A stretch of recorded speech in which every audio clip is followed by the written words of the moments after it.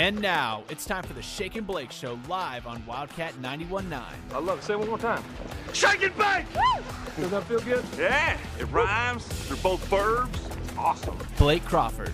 It's not very often that you have a National Player of the Year candidate wearing the purple and white. John Grove. It just felt like he could do nothing wrong with the ball in his hands. Bring you all things K-State sports and even more. And it's shake and bake time.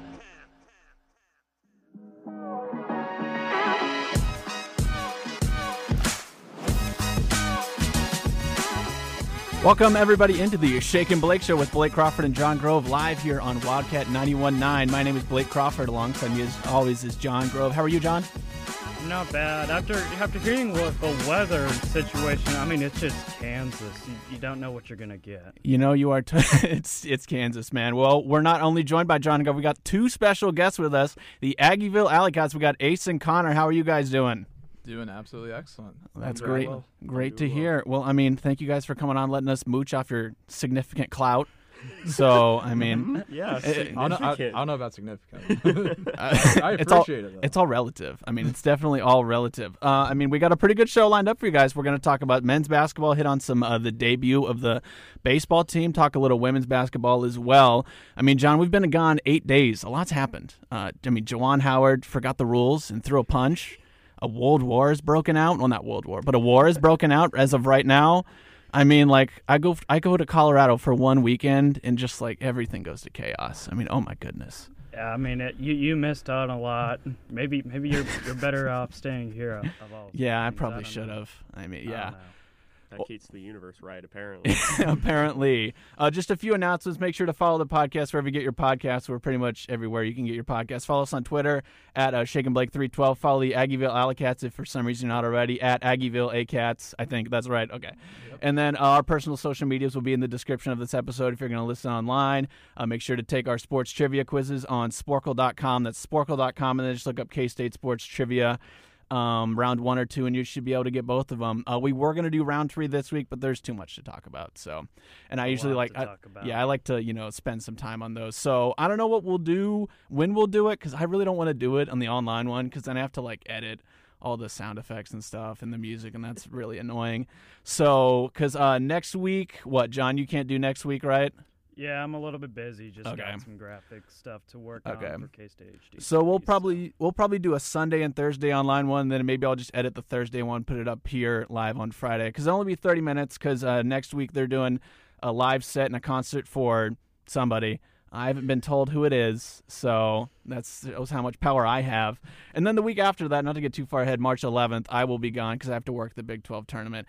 But, I mean, we'll kind of just play it by ear. That's why you should follow us on Twitter at ShakeandBlake312. So, I mean, I guess we'll just, you got to stay updated. So, I mean, before we get into men's basketball, I do want to ask the Aggieville Alleycats, because I was going to plan to ask this at the end of the show, but I already know we're not going to get to that in time. So I just wanted to ask you guys kind of like how you guys started your podcast. How did this all come to be? I think I explained it once, so you can do it this time. Okay. Basically, Connor and I, he's been a lifelong K-State fan. My fandom really only begins in 2016. Because I grew up an MU fan. Don't curse me, but if anything, that just makes my disdain for KU all that much. Oh my gosh, yeah. Yeah. Yeah. But Connor and I have always, ever since I started coming here in 2019, was when I graduated. So, yeah, ever since we've been here, we've always just made a habit of talking about K-State sports. So we said, hey, we're going to talk about this anyway. May as well just put a microphone in front of us. So then we sat down, had the worst first episode ever, then had the... Oh, man. You think you had the worst first episode ever? It was 2 hours and 45 minutes long. Oh, my gosh. I had the opposite problem. The first episode I did here, I did solo. I had like 3,000 words on a notepad. I spent the entire week, I was like, oh, my gosh. And then I was like 10 minutes short, and I had to ramble for 10 minutes, and it was, oh, my gosh. I wouldn't dare. You could not pay me $1 million to listen to that last 10 minutes. Oh, my goodness. But, yeah, I mean, and then I wanted to ask you one more question about how kind of the show, do you think, has evolved over the 67 episodes, right? Yep, 67. Yeah, 67 episodes. Man. Content, I mean. 67 episodes in 8 months. Yeah. 8 months? I thought it would be like, I was like over a year. 8 months, that's a lot of content. Yeah. That's how you do it, I guess. You Just just oversaturate the market. Yeah, just keep giving it to the people, and like eventually they'll be like, I mean, I guess I'll listen to it. If you're just gonna keep throwing it my way, I mean, I guess. Yeah. All right, well, cool. Okay, we don't want to talk too much about the Oklahoma State game. If you want to listen to it, the Aggieville Alleycats did a podcast that dropped this morning. They go over the stats and everything for that. I didn't get to watch the game because I was in Colorado, and I don't know if you guys have seen Matthew Loves Ball on YouTube. He uploads like 20-minute highlights of games instead of the Big 12 conferences, like 3.5 minutes, and it goes like every basket. It's really good. Shout-outs to him. But, I mean, they didn't show the last minute when it was tied at 66-66. I'm just wondering what happened there. Because I know you guys talked about some sort of crappy inbound play. I thought you were talking about in terms of a broadcast, like because Oh, no. we just got I think during overtime. I Where saw that on screen Twitter. Just, like, faded my out, gosh. and it's like, ESPN, what's going on here? Oh, man. I totally forgot that happened. Oh, that's terrible. Yeah, and then, like, for the last 3.5 seconds, they didn't show what K-State did after Oklahoma State hit the three. I was wondering how that went, too. I mean, they really just left me asking a lot of questions. It was really annoying. On the highlights, at least, that were on YouTube. Yeah, there just wasn't anything to go off of from the stream. Like, Oh, at least from really? what I could That's- tell. I mean, it was an ESPNU game, and those, Yeah. at least recently, have been horrible for K-State. Yeah. I think K-State played TCU on ESPNU, and that. Oh and the my camera gosh. quality, Yeah, that was, Oh, my yeah. goodness. eyes- like blue. Yeah, I will say devil's advocate. I feel so bad for the ESPNU producer that probably gets paid really poorly. They had to try and color balance that on that court, but Yeah. still, they could have done a lot You better. can do a than lot they did. better. Yeah, I mean, but- like, we have purple, too, and we still make it. Yeah. I mean, it's obviously not like, with the weird scales and all that stuff, Yeah. but we make it work. TCU is So- such a weird court. It is Yeah. a weird court. Yeah. I think it's like a lot of patterns on the outside. Of it. Yeah. Like if you want to have a better court, you just gotta keep it clean and simple. Yeah. That's about it. Don't need to go like all Oregon out on us. Yeah. Yeah, like With all the forest trees trees. and stuff. Yeah. Weird court. Yeah, sometimes less is more. So, I mean, I guess the general takeaway from the Oklahoma State game is it's a winnable game that you'd really like to have with hindsight, given how it looks like it's going to play out with the tournament stuff. Yeah. It's just, I mean, it's a really tough one.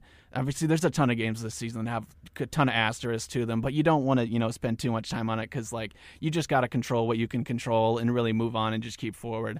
So, we can go ahead and talk about the KU game, but first, John, you were in Allen Fieldhouse for that game, so I think you got to give us your experience of what the fog was like. As much as I hate KU, and I'll say that every single day, 24/7, 365. I mean, it was a great atmosphere. A lot of fans in the building. They were just whenever any shot was made by the likes of Christian Braun, O'Shea Abaji, the fans just went absolutely insane. It's a terrific atmosphere. As much as I hate to put it out to be. Yeah, I mean, I'm looking at 16,300 fans in there, and I'm just like, I get serious FOMO for, the numbers we see for K-State games. I mean, it's just truly pitiful, to be honest. No, yeah, I totally agree. I mean, especially that Valentine's Day game a few weeks ago, which granted I was not able to go either because I had other plans. Yeah. But I mean, still, I think that like the actual true attendance for that, I've heard it was somewhere around 3,000 for a Big 12 conference game. Yeah. Which is just horrid. I'm not trying to turn this into a Bruce versus Frank thing, but I mean, like the Frank Martin years, I mean, those were sellouts every single conference game. And that's like 12,600-ish strong, like every single game, no matter who we're playing. This year, the only really truly great attended games have been Marquette and KU, and those still didn't even get over 10,000 tickets sold. Yeah. Yeah. I mean, absolutely crazy. I mean, obviously, it's a combination of a lot of things. Mm-hmm. I think the KU home game really, I'm sure there are a lot of people who stopped watching after that happened. Yeah. Because that's just a real bummer. It's a game that most K-State fans will tune into, and to see a lead blown like that, it really is just like a true downer. I mean, Yeah. yeah, but I mean, we can go and talk about this KU game. Now, let me frame it this way. Okay, so if I told you didn't watch this game, you go, hey, Blake, how'd the game go? I'm like, well, I mean, we doubled KU in offensive rebounding. We only got out-rebounded by 2. We won the turnover battle. We had 5 in double figures. And then you're like, wait, so, I mean, the game went pretty well, right? Well, I mean, we lost by 19. It's like, why'd you lose by 20? I mean, and then you look at the KU field goal percentage, like, Yeah. really? Okay, yeah, you shoot 70% from 3 in the second half, and you 15 to 24. I mean, like, that's a pretty easy way to win a ball game, no matter like what Yeah. you do on defense. Yeah. Holy cow! I can't remember the last time I saw a team shoot better from the field and from three than they did from the free throw line. And that's what KU did, Yeah. because they were 55% from the free throw line that game and shot above 60 in field goals and threes. Because like at halftime, I'm like, okay, like we stand a good chance because like even if we can't sustain this good offense, because we had 43 in the first half, Yeah. there's no way KU sustains this, and they totally did because we were just leaving them wide open. I mean, it took a while to set in that like we weren't actually playing well because we were doing so absurdly well offensively. Yeah. And then it set in that they're letting us do that basically. Yeah. But I mean, I got a few fast facts before we get John's opinion on this. So I believe these could not be correct, but I'm pretty sure they are. It's the most points scored by K-State in conference play since January 18th, 2020, when we scored 84 against West Virginia. It's the most points we've scored in the Sunflower Showdown since in 2017, also in Allen Fieldhouse, when we lost 90-88. And the last time, I believe this was the like I'm least confident about, but the last time K-State had 5 in double figures in conference play, I checked all the games that were like where it would be reasonable for us to get 5 in double figures. I went back to February 23rd, 2019, when we absolutely mollywopped Oklahoma State. It was Barry Brown, Kamau Stokes, Xavier Sneed, Sean Neal Williams, and Austin Trice, and we won that game by like 40 or something. And I mean, to have 5 in double figures, we're 6-2 now, I believe. Yeah. Well, I guess it'd be 6-3 now, but coming into the game, we were 6-2. We had 4 in double figures. You get 5 in double figures and you lose by 19. I mean, it's just, I mean, obviously. And then it was the second most points scored by KU in the Sunflower Showdown. I believe this the game where Nigel Pack set the record for most 3-pointers made by a sophomore. Yeah. I'm pretty sure it was in that KU game. It was on the first 3-pointer of the game. Yeah. As well. I mean, yeah, John, you can go ahead and give your thoughts about this game. I mean, there's not really much to say defensively. I mean, you can always say Coach Weber's teams they've been able to hang their hat on tough man-to-man defense, but I mean, it was just simply not fair. K-State standards, especially considering the struggles of the post players, it was just not there either. I mean, for KU's sakes, I mean, I don't know how many times I had to see it, but it was pretty much a drive, kick, and pass to the likes of O'Shea Abaji. Jalen Wilson was getting hot compared to what it was in Bramlage. He did a lot better in this one. Christian Brown, he had a great game. 20 points and 7 rebounds. He had some great shots that pretty much was separated the whole game entirely. So I don't know. But the offense had probably its best performance of the year, considering you were playing a top 5 Kansas team. But I mean, just the defense was simply unmatched. There was nothing K-State could do. Yeah, that's what I was actually going to ask you guys. Is this our best offensive performance of the year? And I really think it is. It's probably this game, the other KU game, and then TCU probably. We're 1-2 in our top 3 best offensive games. That's not a recipe for success. You get to pick one. You get to pick offense or defense. Yeah. Apparently, we should be picking defense. which is very sad because those games are almost always more boring to watch than the offensive ones. But this team, I think it's telling that our 2 best offensive games are against KU, because Bill Self teams have never really been particularly great defensively. They're just elite offensively, and they're basically just like doing the basic math. We talked about this a lot on the podcast, where they're going to let you get the easy 2, and they're going to stake their bet on making the 3s, and they did that at an unprecedented rate in this game. And we should have seen this coming. We should have adjusted to it, and Bruce he refused to adjust, really, I think, because, I mean, it was smacking him right in the face. Like, you're overhelping on defense. They're kicking out every single time. It's going to happen. Do something. I mean, if you're giving up 15 threes, you're going to have to fight uphill. Kansas averaged 1.29 points per possession and scored the bulk of its points shortly after bringing the ball across midcourt. I mean, the Jayhawks just got in rhythm and found no need to run sad plays or flirt with the shot clock violation at all. It was just easy work for the Jayhawk offense. Yeah. Yeah, I mean, like, the pace of play was just like it's not what Bruce Weber would want. I mean, defense has been a staple of the Bruce Weber era, and it's really what like I think our Big 12 championship team had the 4th best defense in the entire country on points per game, or points allowed per game.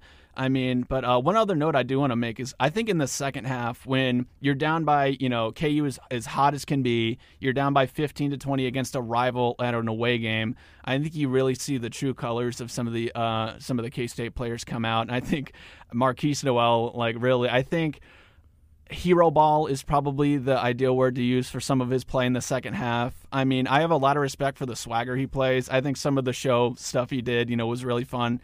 When he hit that corner, I think it was in the first half, he hit the corner three and did the turnaround to talk to the KU bench. I mean, that's obviously a lot of fun. But I think, I think they just tried to get 15 points in one possession, which, if you're not familiar with basketball, is impossible. So, I mean, obviously, one other thing to bring up as well is that Nigel Pack, when he came down and he grabbed his knee, I was like, y'all cannot do this to my boy. I was about to be so mad at KU if he, tore his ACL or something. Of course, it was on a Mitch Lightfoot pick. Of course. Of course it was Mitch. Of course. The dinosaur himself who's been there for 8 years. He's been there longer than the iPhone 1. Yeah. Can he find another way to come back? Can he just graduate? All right, I'm tired of seeing. Can he get a doctorate or a second degree? Yeah, maybe so. He has a additional COVID special year. I mean, if you think Skylar Thompson was at K-State for this long, just wait till Mitch Lightfoot. You hear all the discussions about him.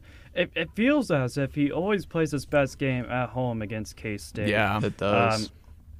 And I'm pretty sure part of that is just with a lack of depth at the fifth spot. And I mean, he was taking every advantage he got on Bradford and Aggieville. They just simply outmatched when it came to just really getting out-dominated in the paint. Getting outmatched by Mitch Lightfoot is simply embarrassing. That's just... The only reason we could hold McCormick, I think, is because Bradford just matches up with him well size-wise. But Lightfoot's a little quicker than Bradford. Easy-Aku just can't move laterally, so he can't defend him. And Lingard isn't big enough to guard someone as strong as Lightfoot. So, I mean, we just don't have a big that can guard him, and that's really depressing.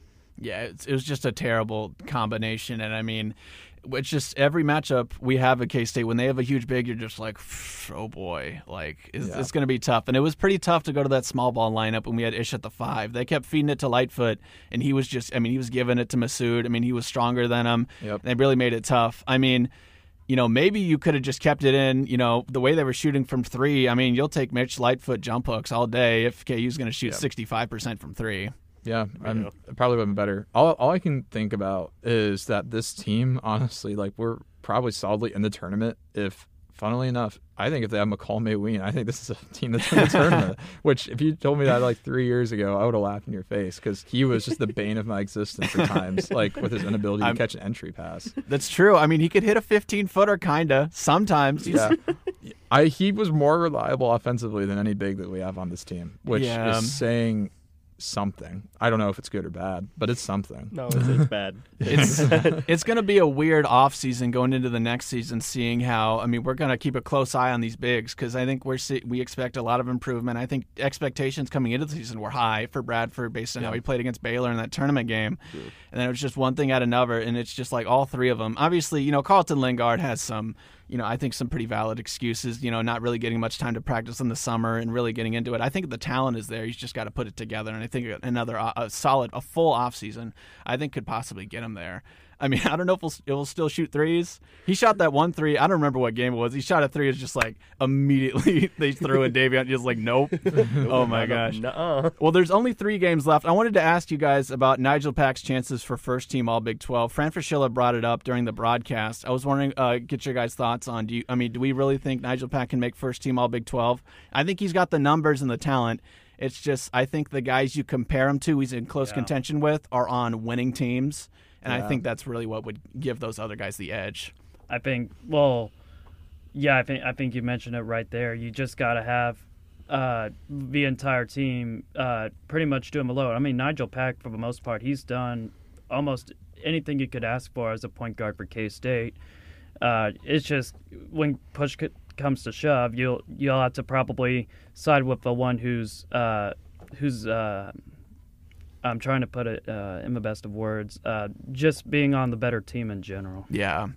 Yeah, it usually goes to the best player on the best team, And what I wrote down, I think who for sure had, Christian Brown, Abaji are probably locks, Isaiah Brockington, Flagler from Baylor, and then Nigel Pack, Bryson Williams from Texas Tech. Those are kind of the 6 guys that are in there, and I don't know, it's tough to find somebody to kick out for Nigel Pack. Do they take 5 or 6 guys? I think it's a starting 5. Okay, Starting then 5. I feel like I just don't think he can be Nigel, unfortunately, because I think you're right. Abaji and Brown are locks. I think any Baylor guard is a lock. You can literally just plug and play a Baylor guard there. Pick one. Akinjo, Flagler, Pryor, whoever. They're all the same. They're all good. Yeah, really. Yeah. Then Brockington, despite Iowa State's struggles, because he's been incredible. He is Iowa State right now. Yeah. And then Bryson Williams, because he's just come out of absolutely nowhere. Yeah, I mean, absolutely. Nigel Pack is the very close 6th man. I think. Did they do 3 All Big 12 teams or 2? I think they do 2, and then they got honorable mention. Honorable mention. Honorable mention, I think, is anyone that gets a vote.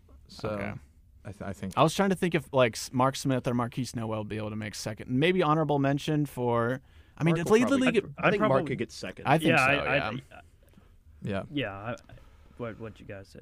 Yeah, so we can go ahead and talk about it a little bit if we don't have any thoughts about the KU game, just to get into a huge game tomorrow against Iowa State, 1 p.m. I mean, Iowa State is coming off of 3 straight wins. Isaiah Brockington, you mentioned, is the entire team coming off the game of his life against West Virginia, 35 points for him.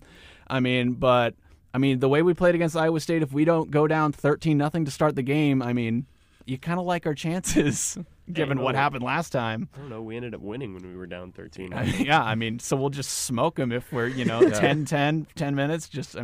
Feeling real good. As long as Iowa State doesn't spot start some random guy that we've never heard of in our life who just will get 13 points in 2 minutes, then we stand a good shot. I think first 11 points, first 11 out of 13 points were by Jazz Coons for Iowa State. Yeah. They were. He was just raining threes on us, and we were shocked. That was just head-scratching, mind-boggling, hair-raising.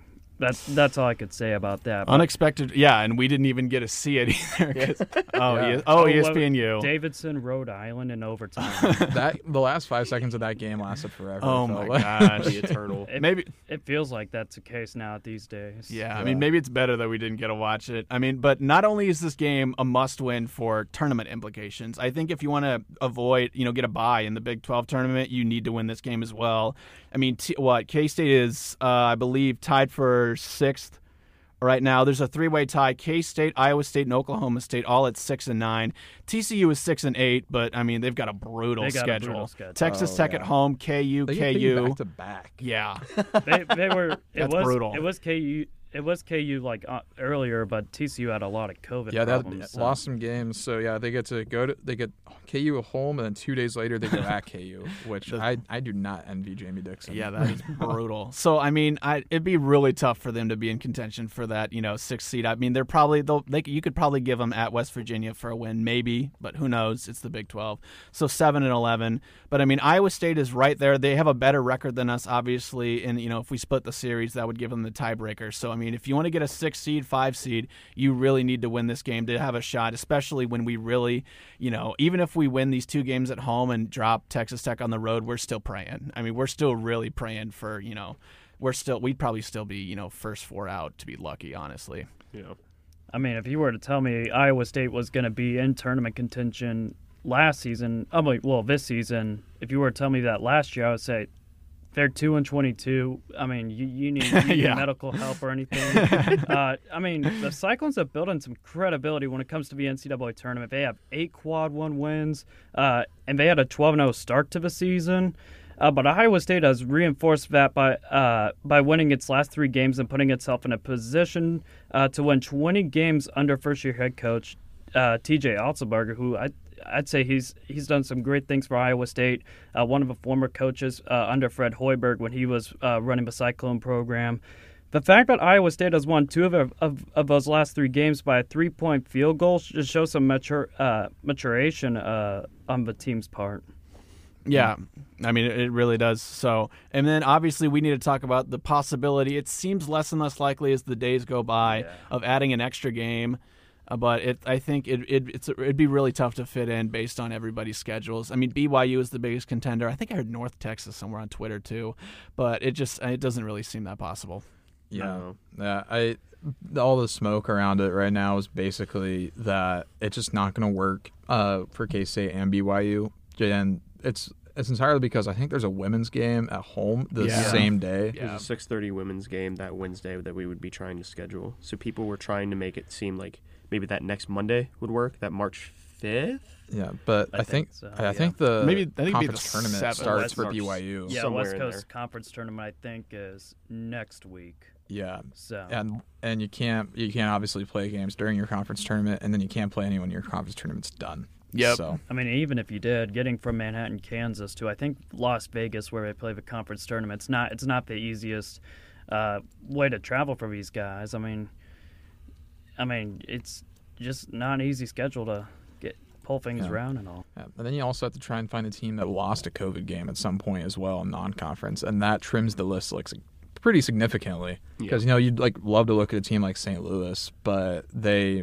play the full schedule, so they don't have any availability because you can't add any games if you've already played your full allotment. So it's probably not happening for K-State. I was kind of hoping it would happen. BYU is a fun opponent, being a future conference opponent, and being a fellow bubble team. Yeah. So there's a lot of like fun storylines going in there. It's like a no holds barred, like one last shot, game. Why are you describing it like it's a WWE match? Because that's probably what it would turn into. Because those are He's two. got a chair. Yeah, 'cause I mean, Oh wait, no, we're not KU. Hang on. Yeah, those are. That's a bar stool if you want to be Yeah. specific about Yeah, it. those would be two of the most desperate teams in the country, right there, playing in Bramlage, K-State, and BYU. So I'd love to see some of the things that would go in that game. Probably get pretty emotional pretty quick. The BYU game especially could have been really helpful for K-State. I mean, from looking at some of these bracketologies, I mean, Jerry Palm out of CBS, he has BYU as an 11 seed in the play-in game in Dayton.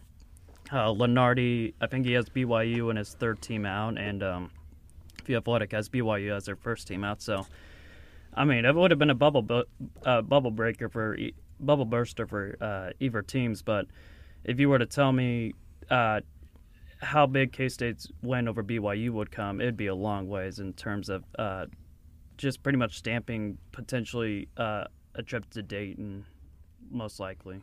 Yeah.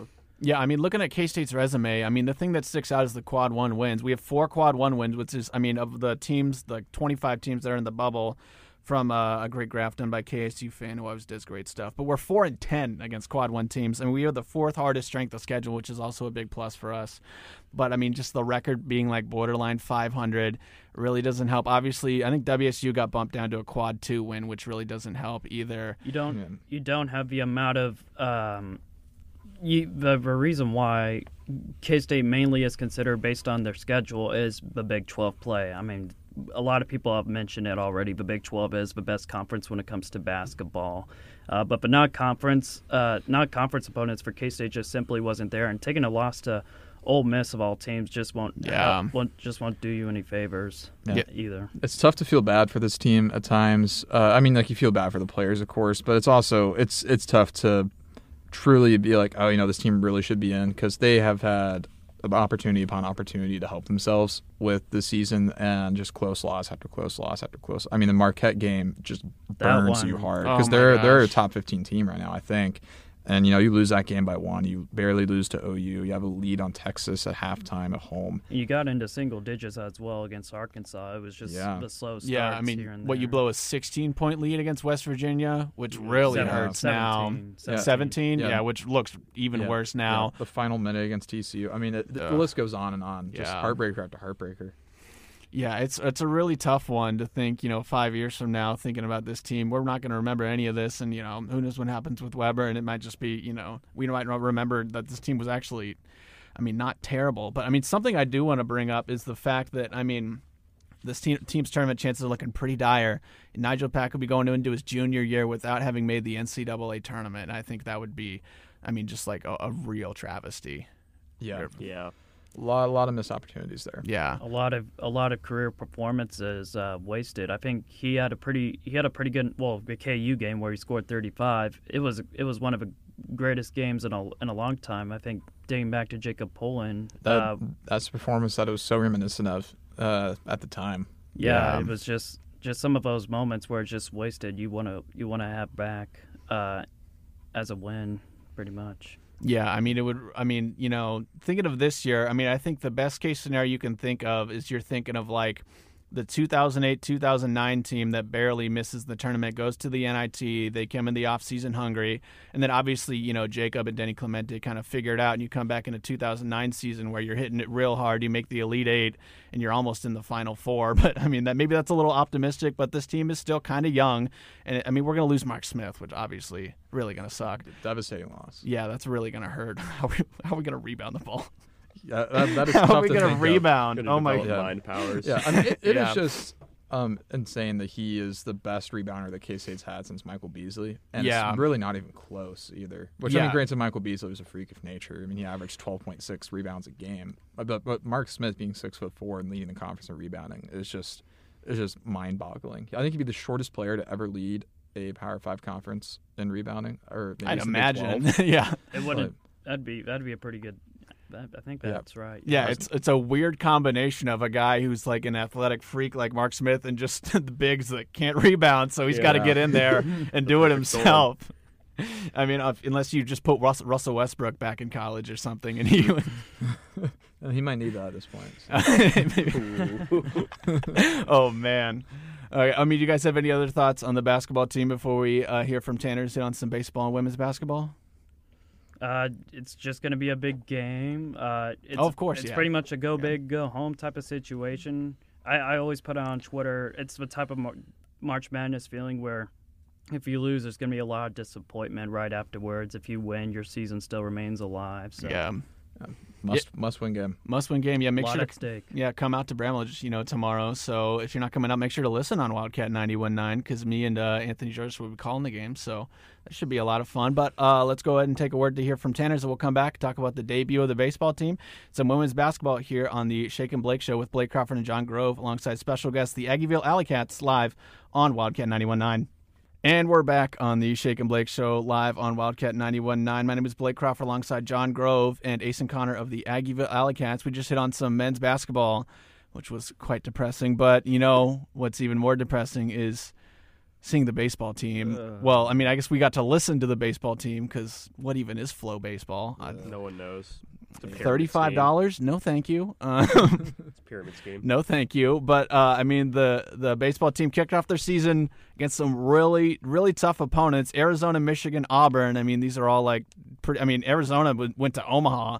And, I mean, somehow we put up the best fight against them. But we lost all three games, sadly, 8-6, 10-2, 12-1.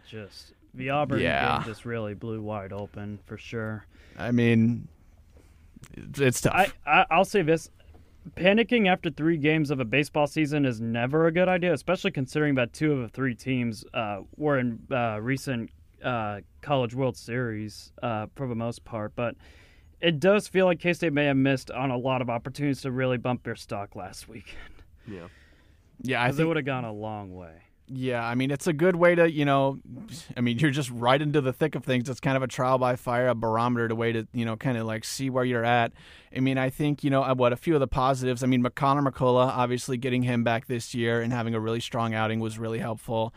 Dominic Johnson had a pretty good 3 games as well. I mean, to see Dylan Phillips go 2 of 13 really doesn't help things. I managed to catch the first 4 innings, I think, of the Arizona game. A lot of guys left on base. I mean, against a really good team like Arizona, you got to capitalize when you get runners in scoring position.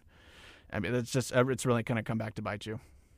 Yeah, I think besides a great first outing by the freshman at Tyson Neighbors on Friday afternoon against Arizona, the bullpen was extremely underwhelming the entire weekend with a combined ERA of 14.85. It was about as bad as it looks. In 13 innings, the bullpen gave up 22 earned runs. They did tally 28 strikeouts, but walked 14 players. That must be tuned up in a big way if K-State wants to win out on a night in, night out basis. Yeah, I mean, you're going to get the chance to kind of, clean up your act against some Cali opponents that you should be able to sweep and, get some solid run, run from. So, I mean, hopefully, have good things to say after all that stuff happens. Yeah, it was very frustrating to listen to because, I mean, there's just inning after inning, especially against Arizona. runners on base, runners in yeah. scoring position, and strikeout. It was especially disappointing from Dylan Phillips. I mean, granted, in that game he did have he had a home run ball that in Toynton was way out and was probably about a foot, maybe 2 feet short in Arlington. So it's really unfortunate. But yeah, Phillips had a really rough weekend. He was trying to play hero ball, I think, a lot because he was in a lot of situations to completely change the game, and I think that just got to him maybe a little bit too much. He was trying to put a little bit too much on his shoulders, which is unfortunate. But like I'm not ready to panic about this team because I think it's a really talented team. They have more newcomers than they have returning players, and I'm excited for what they have in the future. I think overall it's just fixing the rotations in terms of a coaching staff. It's just like seeing what's there to work with, what are some of the stuff to fix as well. I think having your starting pitchers work deep into games early in the season is often a double-edged sword. On one hand, having them work too deep into games risk injuries and runs the risk of not getting the younger arms experience to have success and build confidence. On the other hand, if the starters look sharp, leaving them in a can shorten a game and provide an outstanding chance to win for sure. This is the case when Connor McCullough, am I pronouncing that right? Yeah, that's right. Yeah. Through 5 shutout innings against Michigan. Instead of leaving him and pushing his pitch count, Pete Hughes decided to go to his bullpen, which ultimately ended up wasting McCullough's excellent start. So just a lot of rotation stuff to fix here and there. So yeah, I mean, there's plenty of experimentation to be done, I think, with all these new faces as well. I mean, you did get a pretty good performance out of some new guys. Cash Rugley, which, by the way, Cash Rugley, I mean, like, Yeah. if you're not playing baseball, is Cash Rugley, or like a country singer? Yeah. Like, what are you doing? Those are your two choices as a career. I mean, But maybe a WWE wrestler or something True. like that. I don't know. You wouldn't even need to have a fake name. You could just be Cash Rugley. that's You the just- second WWE. and then you just start We're about to with get a third one, too, later. So Oh boy. and you just start off as a WWE theme, just like the money, like the cha-ching noise. Oh, yeah. Do you guys actually watch WWE at I all? did when I was younger. You know Shane I did. McMahon's theme? Shane Here O'Mac, comes right, the that's money. it. Yeah. Yeah. Money. Dollar. Okay. Something that I wanted to mention was one of the other newcomers that I feel like went really underrated was Kalen Culpepper in the Oh, yeah. 9-hole. He didn't have this ridiculous performance, which he's the 9-hole hitter. You don't really expect him to. But he got hits when we needed him to, except for the times when he didn't. But he also, notably, didn't have any errors, which defensive errors are something that I think Nick Goodwin had 2 on the series, and 2 outfielders, they're both escaping my names. Dylan Phillips had 1, and then another right fielder didn't get credited with 1, but he probably should have because it was a really easy ball to catch. So That was Cole Johnson. I think he ended up giving up 2 runs. They didn't credit it as an error, but based on the radio play, I mean, he just totally misjudged a fly ball and let 2 runs come in. So Yeah. I mean, yeah, 4 errors in 3 games, 2 in the 2 errors each in the first 2 games is not really going to cut it. I mean, it's a matter of maybe you don't really expect it early on, but I mean, there's no need to panic. There's still a ton of baseball left. Yeah. I mean, there's they still got a few weeks of games, plenty of time to build up. Get this team going before conference play starts. You guys got any other thoughts before we take another quick break? we had like an absurd amount of hit by pitches thrown. To us in Oh, one yeah. game. I think it was the I- second game we hit 8 batters. I think. Yeah. It was the most I've Oh ever my seen gosh. in a baseball game, and I don't think they were intentional either. So we just kept Like doing it, it with our relievers. you're in like a little league game or something. Yeah. That's exactly what I thought. Yeah. Well, I think playing a team like Cal State Bakersfield, I think while K-State has had some struggles in the past, like facing the likes of Cal State Fullerton, San Diego State, some of those schools, I think K-State, finding a way to get back on track, it could go a long way towards the team's confidence. Being in what Pete Hughes calls a goldfish should benefit K-State greatly this weekend in Bakersfield for sure. yeah, what they're playing in like an hour and 15 minutes. They're playing at think 8, so. right? Yeah. Yeah, 8 o'clock. But Brian Smoller's there? No, Mitch Fortner's there. Okay, I was wondering take it. because of women's basketball, and then also like they're being there for like a while. I was wondering if like he's just like taking a little vacation in Cali. Okay, if we don't have any other thoughts, we can go ahead and take a quick break to hear from Tanner's, and then we'll spend the last 15 minutes talking about the women's basketball team here on the Shake and Blake Show live on Wildcat 99 with Blake Crawford and John Grove alongside special guests, the Aggieville Alleycats. And we're back on the Shake and Blake Show with Blake Crawford and John Grove alongside special guests, the Aggieville Alleycats, live on Wildcat 91.9. We're here to talk about the women's basketball team now. Win and a loss. I didn't get to watch the win against Oklahoma State. Seemed like a pretty interesting game. What, like 6 points scored by Oklahoma State in the first half? Yep. I mean, solid defense. I made this interesting stat on Twitter. If K-State held Oklahoma State to less than 15 points, it would have been the fewest points allowed since, I think, Washburn back in 1972. Wow. So it's just a random stat that came up to my mind, but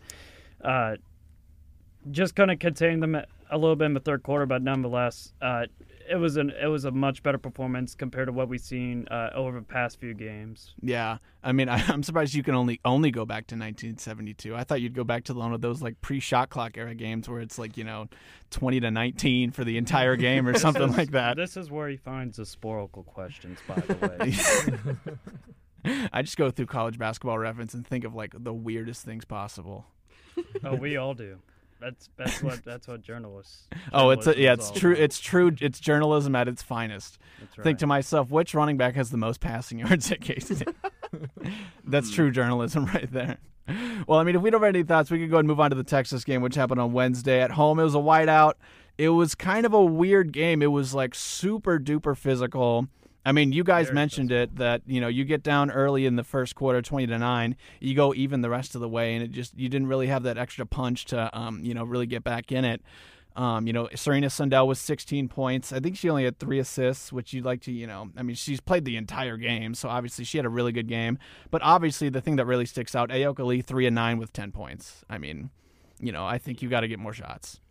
Yeah, you do. But the biggest problem with that was we're not used to seeing teams that have anyone who can remotely match up to Ayoka Lee without fouling every single time. And Texas still aren't those people, but they just didn't get called for those fouls. But they still they were double teaming her in just under the bucket every single play, every single possession, I should say. I still get mixed up with football terminology because that's my sport. But yeah, it just... The refs let them bully Yoki. There's nothing really you can do about that, especially when just you're going to have games like that. And Jeff Mittie had comments after the game, which respect for you. I mean, should we hear those comments? Yes, I do have them right. Let's go ahead and hear those comments should. from Jeff Mittie talking about not enough shots for Ayoka Lee, plus a tiny little comment about the refs. She didn't get enough touches. I mean, we couldn't run offense. That's part of being able to run offense under duress and get the ball moved. But they're certainly physical with her.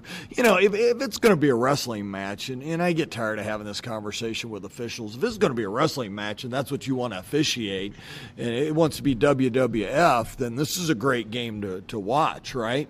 But I mean, 1 foul on Ebo, really? Is that the number? Am I looking at that right? Don't get me started on that. Don't get me started on that. That's a joke. It's a joke for our game. But anyways. That's peak Jeff Mittie right there. He's right. He is, right. Yeah. Oh, my gosh. A third WWE reference. I think that might be the fourth. Is it the fourth? That might be the fourth. Oh, my God. We've hit your quota for the next, month. Oh, yeah. I mean, but, okay, the thing that mainly sticks out to me, looking at these last 4 games, 50, 51, 56, 51, the offensive production has not really been there. I think part of it is because, Texas has Lauren Ebo. You look at KU, they have Tayana Jackson. You win the game against Oklahoma State, but it's a decent game from Ayoka Lee, and Baylor's got some really solid, people to take care of Ayoka Lee. I think it's just like people are just taking the stance of like, we're just gonna triple team her in the paint, and if we're gonna give Emily Ebert 3 feet of space, if she wants to shoot a 3, same thing with Laura Mackey. If she wants to shoot, go ahead, we'll take that math, Yeah, they're daring this team to shoot, which had been they'd been a decent shooting team in the past, but a lot of that was because it was before teams figured out how to guard Yoki. Yeah. And so they were taking a smaller volume of threes, but they were, in rhythm threes, the offense was clicking. A lot of it has been trying to get the offense into a rhythm now with these threes, and it's just been absolutely abysmal shooting the last couple of weeks for this team, which is unfortunate because this team does have shooters. They had the Glenn twins, Serena Sundell had some moments. Even Emily Ebert isn't the worst shooter in the world at times, and it's just been awful the last few games, especially as teams have now switched to the strategy of effectively just fouling Aoka Lee every time that she gets the ball in the post, on the few times that she does, and just rotating in post players the entire game just to use up their fouls and spread them out. The disposable body strategy. Yeah, like you're going up against Shaq or something. But they're just doing a lot better at post pass denial, and they're just denying the entry pass, and we're settling for threes. It seems like we're finally starting to get away from that a little bit, and we've really started to nail it into the heads of the guards that we really should not be just taking threes because that's what teams want us to do. Yeah, only take 11 threes, you make 2 of them. Obviously, it's better than 1 of 22. Yeah. So it's kind of a step in the right direction. There were moments in this game where you start to get back in it, but I think that physical play really wore us down. It just wasn't enough to quite get there. Well, when you're down 21 in terms of shooting percentage, that's a huge problem.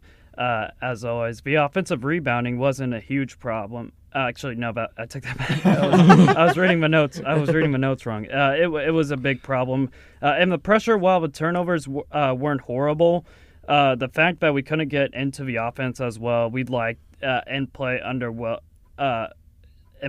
under duress. Where the turnovers reared its head is when we had the chance, and when we cut the lead, then we had a lot of turnovers and transition. I think K-State closed within 4 in the fourth quarter, and then Texas responded with a 9-0 run to held K-State without a field goal for 9 minutes to seal the win. So just a lot of misuses on K-State's part. The Longhorns out-rebounded the Wildcats 41-29, 19 offensive boards. That led to a 16-8 advantage and second chance points. Texas forced K-State into 15 turnovers, which back to the misuses that K-State had, which resulted in a 16-2 edge and points off turnovers. So just all around, not the prettiest offensive performance we've seen from this team. Yeah, one thing to mention, I know they brought this up on the radio broadcast, is, they had Roy Harmon, who's 5'6", I believe, on Serena Sundell, who's 6'1", and Serena Sundell drove one time, and the color commentator just like, you got to keep doing that. If they're gonna put Roy Harmon on you when you have such a size advantage like that, I think you really need to keep taking advantage. But she had a good game, but it wasn't quite enough. I don't really know what the solution is, because you can't just be like, get Yoki the ball more when there's it's almost impossible to feed her in the paint when you see all this, all these bodies in there. But the thing is, when you're going up against Oklahoma State, who will have a game plan for Aoka Lee, they better. But the thing is, the Oklahoma head coach mentioned it after she scored 61. It's like they just didn't have size. They still don't have size. It's not like they got any taller since the last game. But, you can throw all these bodies, but she'll still have the size advantage. So I expect her to have a good game. Obviously, it's going to be a tough game on the road against a really solid Oklahoma team. In terms of the Big 12 tournament standings, it wouldn't change too much in win or loss. We're pretty solidly in 6th place right now. KU's above us at 10-5. West Virginia's below us at 5-10, and we're 8-7. So it'd be pretty tough for us to move up or down in the standings. But obviously, you're just looking to get a better seed in the tournament right now. And I think you probably have to give kudos to what KU has done. This is probably one of their best seasons in a long time, and I think this is the first year for the head coach. So a lot of things going well for the Jayhawks, apart from the last women's basketball game against probably one of the national title contenders of all teams in Iowa State. So this conference is really good with the amount of talent that's in each team's roster. There's a lot of teams are going to make a lot of noises, and K-State should most certainly be a part of that conversation as well. Yeah, I think so. Another thing to note, that was the loss against Texas was only our second loss at home. We're 14-1 coming into this game at home. We played really well in Bramlage away, it was kind of a tough challenge. I mean, which makes it even harder for this game at Oklahoma. We saw how we did against Iowa State on the road, another, you mentioned national championship contender. So, I mean, I guess I'll defer to you guys, Ace and Connor. What do you think we need to do to try and pull off the upset? Trick ourselves that we're at home. Bring the offensive playbook on the road. Yeah, there you go. This team, for whatever reason, I mean, up until recently especially, the offense on the road and the offense at home have just been complete night and day. Although, granted, some of that road offense has started to creep into the home offense, it seems like, which is weird that you have to differentiate so much. But it truly is the difference with this team. Because on the road, they just have not been able to perform against not even like just great teams, but even like mediocre teams. I mean, they're losing on the road to teams by a lot. Like to a team that they beat at home. I mean, granted, I know against Baylor, Serena Sundell gets hurt. At least benched most of the second half just because of the deficit. But I mean, losing by 45 on the road to a team you beat at home, I mean, it's incredible. And, it's just been one of those Jekyll and Hyde situations, is what I like to compare it to mostly. But I mean, you're looking at some of these teams that K-State's lost to on the road, 64-45 against Texas Tech. Losing to Texas by no means is not bad, but 66-48, that's just not a good way to look at him. And of course, you got the Baylor, KU, and the Texas. Oh wait, and the what else? Iowa State results just not going your way. So, just been a lot of road struggles as of late, which kind of leads to what I was thinking in terms of the NCAA tournament conversation. Is this team able to perform well when tournament play happens? If K-State does end up playing against one of the top 16 teams that's going to be seeded and hosting. Yeah, I mean, I guess you just hope you get as close as possible and get to Wichita somehow. But yeah, I mean, it's really you're going to have to flip a switch and somehow, play better away from Bramlage. It's just, the cut and dry, that has to be it. And I mean, I don't know if it's a maturity thing. This team is obviously very young. Ayoka's a junior. Our three best guards are all freshmen. So I don't know if it's that. It's just playing on the road. I don't know. I don't know. It's you're not in the locker room, so it's really hard to explain. Honestly, it's just so weird, especially the way you lose in such it just looks totally different. And these games are not even close. Yeah, we've been trying to figure it out all year. We have no idea what it is. No one does. I mean, the only people that know are in the locker room, yeah, and they're not exactly going to share why they're struggling on the road. So it's going to be a mystery for a while. I think the best guess is probably just a lack of maturity. I think you hit the nail on the head with that. Just when you have a point guard and two shooting guards that are freshmen and don't have a ton of experience playing away from home, you would hope that experience against NC State and South Carolina early in the year would help, but it really is not carried over to Big 12 play. That, and also we do not have a deep team at all. Right now we basically have 5, maybe 6 players that are truly making an impact. I guess you could say 7 if you want to include Simone Goodrich and Laura Mackey. But past that, Taylor Lauterbach hasn't developed the way we've hoped. Rebecca Dollinger has been the shooter that we hoped. And then half of the team is injured right now. Yeah. Heavenly Greer's caught up with the NCAA for whatever reason. Ranky's hurt. Malene Lind Peterson, the freshman guard, is hurt. This is a team that has a lot of missing pieces and has a lot of pieces coming in next year. Next year, I think, is going to be the team that's going to be really exciting. Yeah. Yep. So I'm with you there. A lot of talent coming back. A lot of talent coming in as well. Four great recruits Smitty's gotten to K-State. Just a lot of upside for this team here in the near future. Yeah, I mean, they finished the season at Oklahoma, and then they have senior night against West Virginia at home. That should be a pretty solid win, you'd think, at home against a team like West Virginia. One would hope. I mean, you would hope. I mean, that's the perfect combination. Team like West Virginia, you're at home, and then you finish it at TCU. You hope you can pick up 2 wins there. Pick up TCU on the road, get 2 solid wins. Would be 10-8, which is pretty solid. You're probably like a 5 seed or something. Maybe win a game. Get a decent seed in the tournament. Yeah. I mean, you guys got any final thoughts before we get out of here? Ace, what you got? Don't mind her. What's your guys' catchphrase in terms of signing out? What it's it? But when it's ready to sign, I gotta hear from you. Well, that's the begin. Is that the beginning tagline? It's both. Okay. Thank you all for listening to the Shake and Blake Show, where come rain, shine, or anything in between, we're all here to bring to you the Kansas State sporting news that you so love. Boom. There you go. I mean, you couldn't have done better. And we're out of here. I mean, thank you so much for listening to the show. with Blake Crawford, John Grove, and the Aggieville Alleycats. Make sure to follow us on Twitter. Those links will be in the description if you're listening online. And me and John will do a Sunday and a Thursday edition podcast. You guys are still doing every Friday? Yep. Obviously. All right. Well, thank you so much for listening. And Cats by 90. Cats by 90.